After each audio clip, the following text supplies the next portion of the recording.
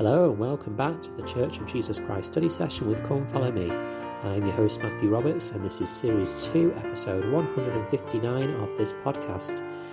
Today we are continuing with our study, which is focused on June the 1st to June the 7th. In fact, we are finishing this study of this material today in Alma chapters 5 to 7. Have you experienced this mighty change in your hearts? And to finish, I really wanted to focus on these last 3 verses, leave them to the end of the week and really focus in on them and just the joy from what we learn from these verses. We are looking at Alma chapters 7 to 16. The Saviour took upon himself my sins, pains and afflictions. But today we are focusing on verses 11, 12 and 13. There is just a real amount of joy and relief we can feel when we study these verses. I want to first read the quote in the Come Follow Me manual from Elder David A. Bednar. It says, "The Son of God perfectly knows and understands. For he has felt and borne our individual burdens, and because of his infinite and eternal sacrifice, he has perfect empathy and can extend to us his arm of mercy." Mercy is available because of our Saviour. He has been through everything we have been through. He knows how difficult it is. And I think that we have to come to an understanding that transcends just the fact that, okay, I've made up the price, you're cleansed. I know how you feel. And one of the things that frustrates my wife the most is when I say that I understand how she feels when I don't. And the reality is I don't really. I suppose I'm trying to say that I am empathizing with her, but I can't truly understand how she feels, as can none of us for each other, really. We may go through the same sort of trials, but we've all had different backgrounds. We've all had different experiences. And so no one ever truly understands how you individually feel for a certain circumstance. But as we know, there is one who does. And I'm going already. This is a really important doctrine for us to understand, that our Saviour can know how all of us feel and how difficult sometimes certain things are for us. In verse 11 it says, "And he shall go forth suffering pains and afflictions and temptations of every kind, and this that the word might be fulfilled, which saith, he will take upon him the pains and the sicknesses of his people." He will literally take upon him everything, the pains, the afflictions, and even the temptations that we have, the pains and the sicknesses as well. Every negative emotion or experience that comes with mortality, the Saviour has felt for us, for everything that we go through, which is such a blessing for us. Stephen Robinson said this, quote, "All the negative aspects of the human experience brought about by the fall, Jesus Christ absorbed into himself. He experienced vicariously in Gethsemane all the private griefs and heartaches, all the physical pains and handicaps, all the emotional burdens and depressions of the human family. He knows the loneliness of those who don't fit in, or who aren't handsome or pretty. He knows what it's like to choose up teams and be the last one chosen. He knows the anguish of parents whose children go wrong. He knows the private hell of the abused child or spouse. He knows all these things personally and intimately because he lived them in the Gethsemane experience. Having personally lived a perfect life, he then chose to experience our imperfect lives. In that infinite Gethsemane experience, the meridian of time, the centre of eternity, he lived a billion lifetimes of sin, pain, disease, and sorrow. God uses no magic wand to simply wave bad things into non-existence. The sins that he remits by making them his own and suffering them. The pain and heartaches that he relieves by suffering them himself. These things can be shared and absorbed, but they cannot be simply wished or waved away. They must be suffered. Thus we owe him not only for our spiritual cleansing from sin, but for our physical, mental, and emotional healings as well. For he has borne these infirmities for us also. All that the fall put wrong, the Saviour in his atonement puts right. It is all part of his infinite sacrifice, of his infinite gift." Close quote. I think that is put so beautifully by Stephen Robinson there. And I love especially how he points out the fact that these things that the Saviour went through, he suffered. And it wasn't with a magic wand that it was just wished away or, forgotten. But he suffered it all for us. He went through that for us. There's another quote I want to share linked to that from a talk called Strengthened by the Atonement of Jesus Christ in October 2015 by, at the time, Elder Alan H. Oakes. He said, quote, "I am still speaking of mortal infirmities not caused by our sins. Some are born with physical and mental disabilities that cause personal suffering for them and struggles for those who love and care for them.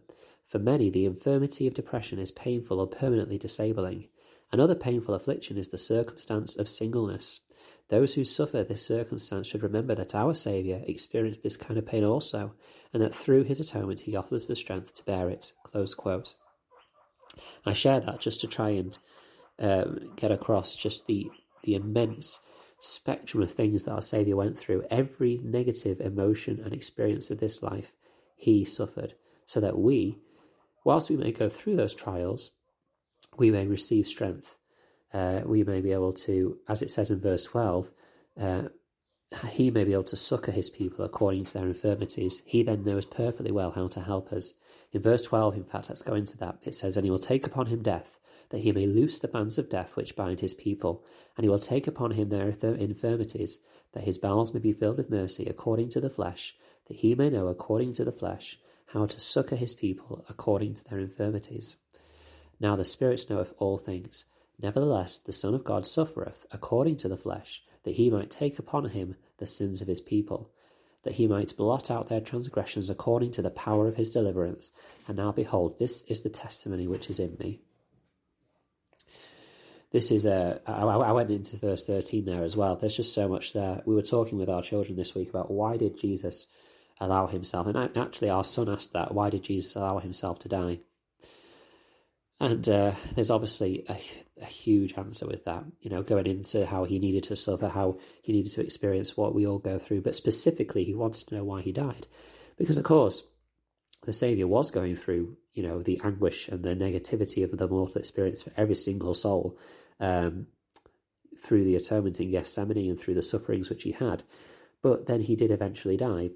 And, of course, I suppose the ultimate, according to the world, the ultimate negative experience of life is death, that it ends, that it's not infinite, it has a finality to it. And, for our Saviour to truly experience every negative experience, I just came to this realisation, really, that, yes, he had to take upon him death that he may loose the bands of death. That is of it, and that's what we told our son, was that, he had to die so that through his powers as the Son of God, he could overcome that death, which now means that we all can, and he understood that. But actually, there's another part to it as well, I think, that, death is considered, the ultimate negative experience of life, that it does have an end. And so for our Saviour had to understand that first, what it felt like when death was impending, for I'm sure he knew that when he was at some point going through this experience, but he certainly knew it when he was sentenced to be crucified, because he knew the outcome that would lead to. But also the actual experience of dying. He had to understand that, so that, and it had to be a long, excruciating, painful death as well. It couldn't just be a quick, and I don't want to get too graphic, but it couldn't be just a quick slit of the throat, or it couldn't be something like that. It had to be something which was slow and excruciating, because there are people that go through those kinds of deaths. And it's often been commented that the crucifixion was one of the most torturous and drawn out deaths that mankind has ever brought up and connived. And so that is why he had to go through that, because then he could support and succour anyone that would have to go through that experience and know how they feel. I want to finish off with a quote by Elder David A. Bednar, a different one, related to the fact that he suffered the things of the flesh. Elder David A. Bednar said this, quote, "Our physical bodies make possible a breadth, a depth, and an intensity of experience that simply could not be obtained in our premortal existence.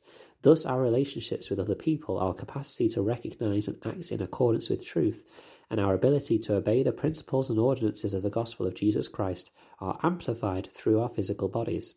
In the school of mortality we experience tenderness, love, kindness, happiness, sorrow, disappointment, pain, and even the challenges of physical limitations in a way that prepare us for eternity.